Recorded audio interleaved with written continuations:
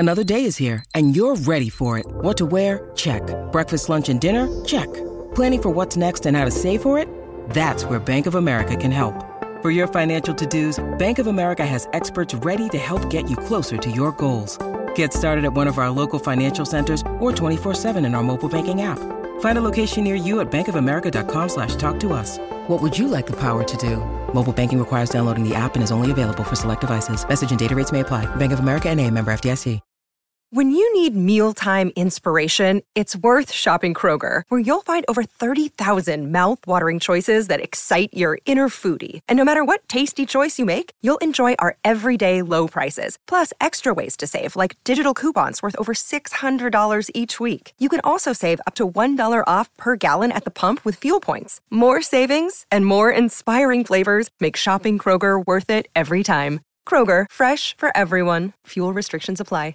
I am here, Gerald Bourguet, with someone I've known on Twitter for a very long time, and now I get the chance to have him on my podcast after he had me on his a few months back.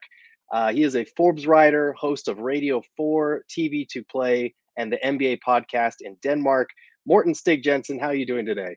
I'm doing well, Gerald. Thank you for having me.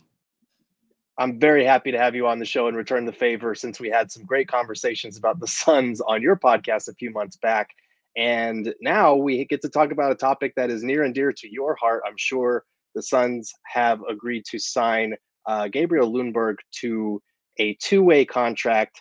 And it's going to be a little while before he comes over, but he is the first Denmark-born player in the NBA. More, just to put it in perspective for us Suns fans, how many Danish basketball fans did the Suns just gain with this signing?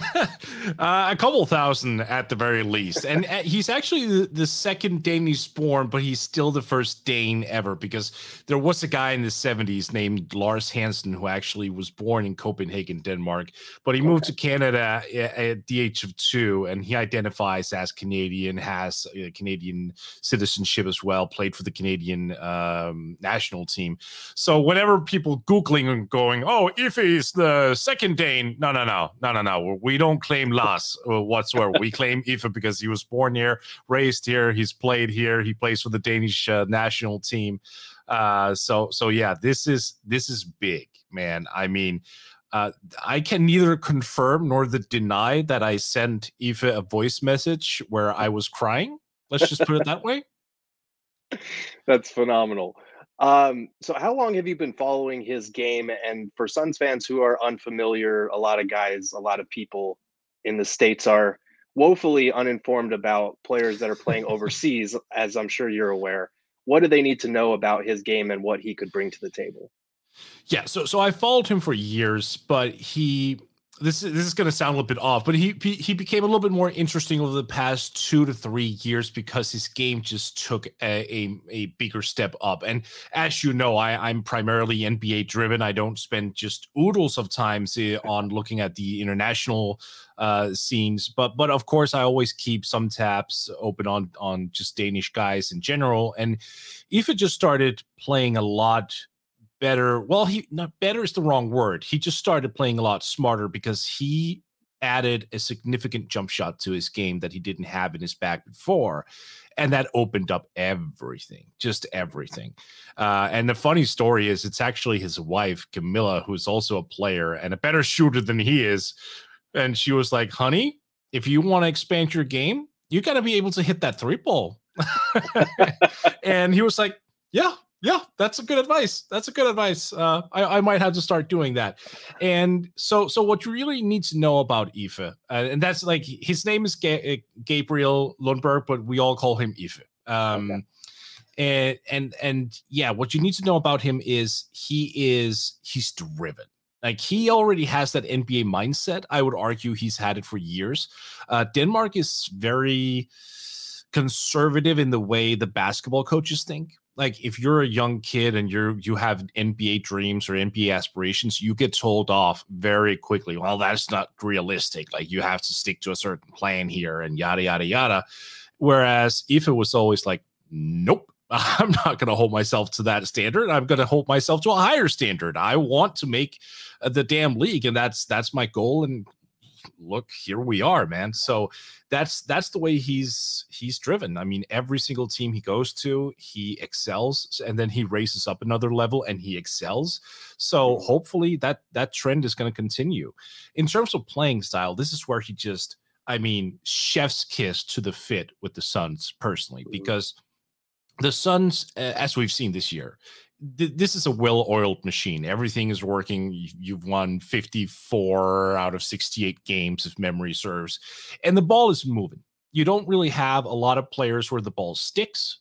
You look for corner shooters. You move the rock. You are looking for open shots. You are, well, actually, you're not just looking for open shots. You're looking for great open shots. Like these guys on the Suns right now, they will make that extra pass and turn a good shot into a great shot. If it will fit right into that mentality, especially because he's played European basketball for so long over here, we do love to share the ball a ton. But he's also capable of playing traditional NBA basketball in the sense that he is a big guard. He's 6'3". He's got a 6'9" wingspan, so it's a +6 wingspan. He's 205, listed as 205. I think he's a little bit heavier than that, but it's muscles. He's got broad shoulders. He's really strong. And one thing you need to know is if he hits the deck on a drive, he absolutely got fouled, because this guy is someone who can really absorb contact a great deal because he's got this wide frame. So he's able to finish near the basket even when he absorbs contact. So if he's on the ground and the ref isn't calling that, then you have my permission to heckle the hell out of that ref. That's for damn sure. Good to know. I wanted to follow up about a couple of things that you mentioned, but my biggest question for starters is, there's been a lot of, as well oiled as the Suns are, there's been a lot of consternation here, let's call it, in terms of one piece of the rotation who honestly won't see a lot of time in the playoffs, but if there's an injury in a pinch, could be called upon more. Elfrid Payton is a guy who just hasn't really been great for this team, despite how great this team has been. Yeah. Is this, I mean, I'm sure that people will want to read into it, but do you see this as a potential scenario where, the writing might be on the wall a little bit for Payne, since two-way contracts can't play playoff minutes unless they are bumped up to a regular contract? Right. The Suns now have Ish Wainwright and Iffe on two-way deals. Should Elfrid Payton be worried right now? I hope so. And that's harsh to say, but as a Dane, I reserve the rights for just to say that for once.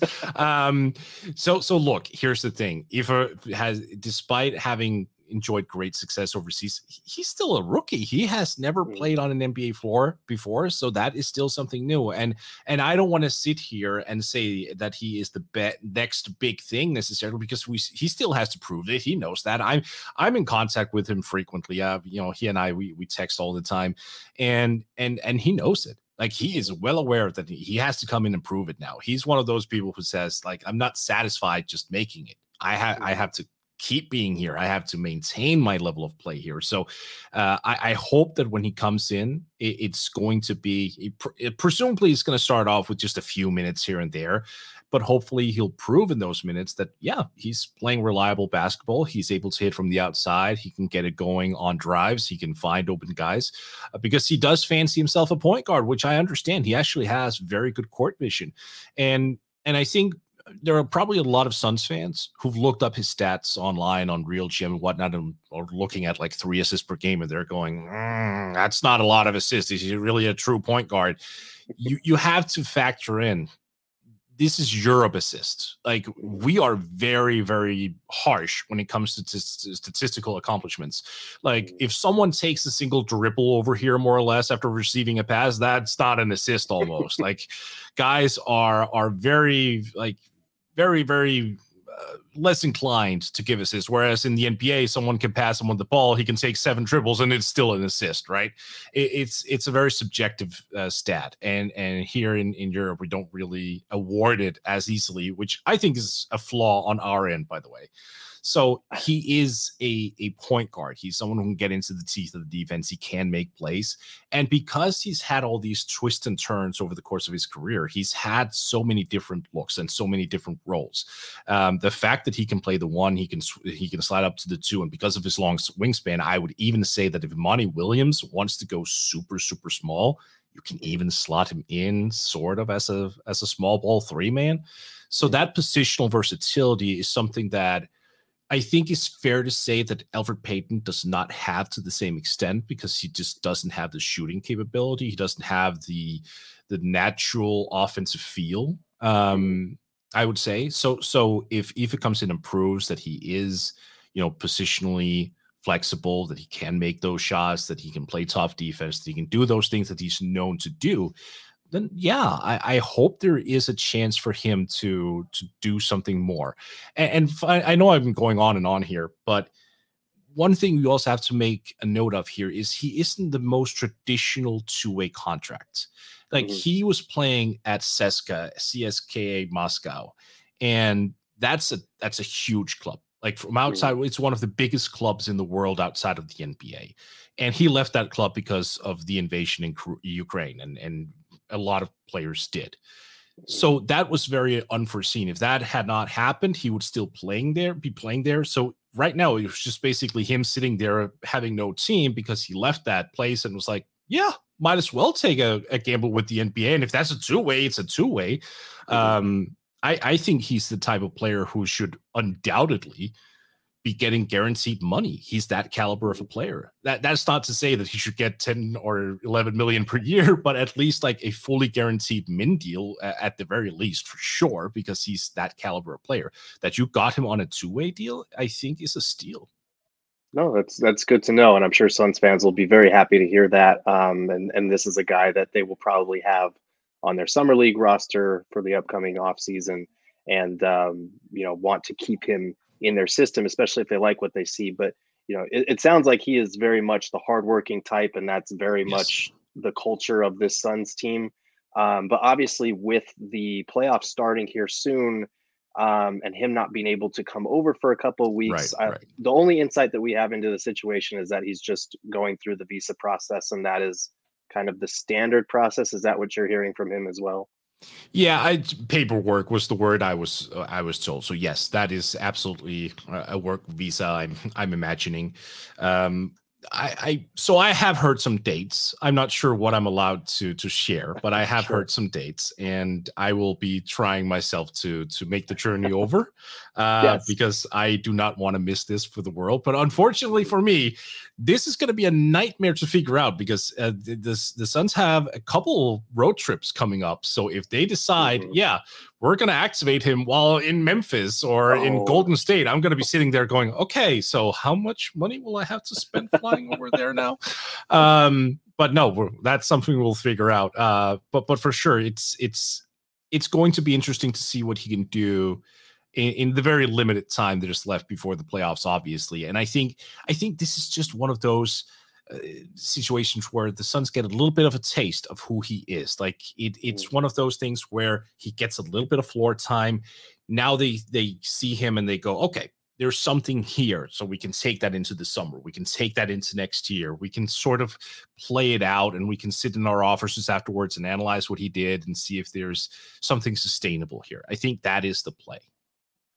That's awesome. And like I said, Suns fans are probably going to be glad to hear all of the things that you're saying, because, as much as this roster is pretty complete top to bottom, and as much as bringing in Aaron Holiday helped mitigate those Elfrid Payton concerns, they're still there. And as any NBA team, even one that sold its G League team recently, it's good to have players that, like you're saying, are worthy of NBA contracts now, that you can have in your system, that you can groom up, and that you can evaluate. So, I just want to thank you for hopping on the show. Tell the people where they can read your work, listen to your stuff. Yeah, absolutely. Thank you for having me, Gerald. It's really appreciated. You can find me on Twitter at MSJNBA. I write for Forbes, and I run a podcast with my co-host, Brian Saporic, called The NBA Podcast, which is super creative, I know. But you know what? It helped us on Google, so who's laughing now? Exactly. Mort, thank you so much. This has been a special segment of the PHNX Suns podcast.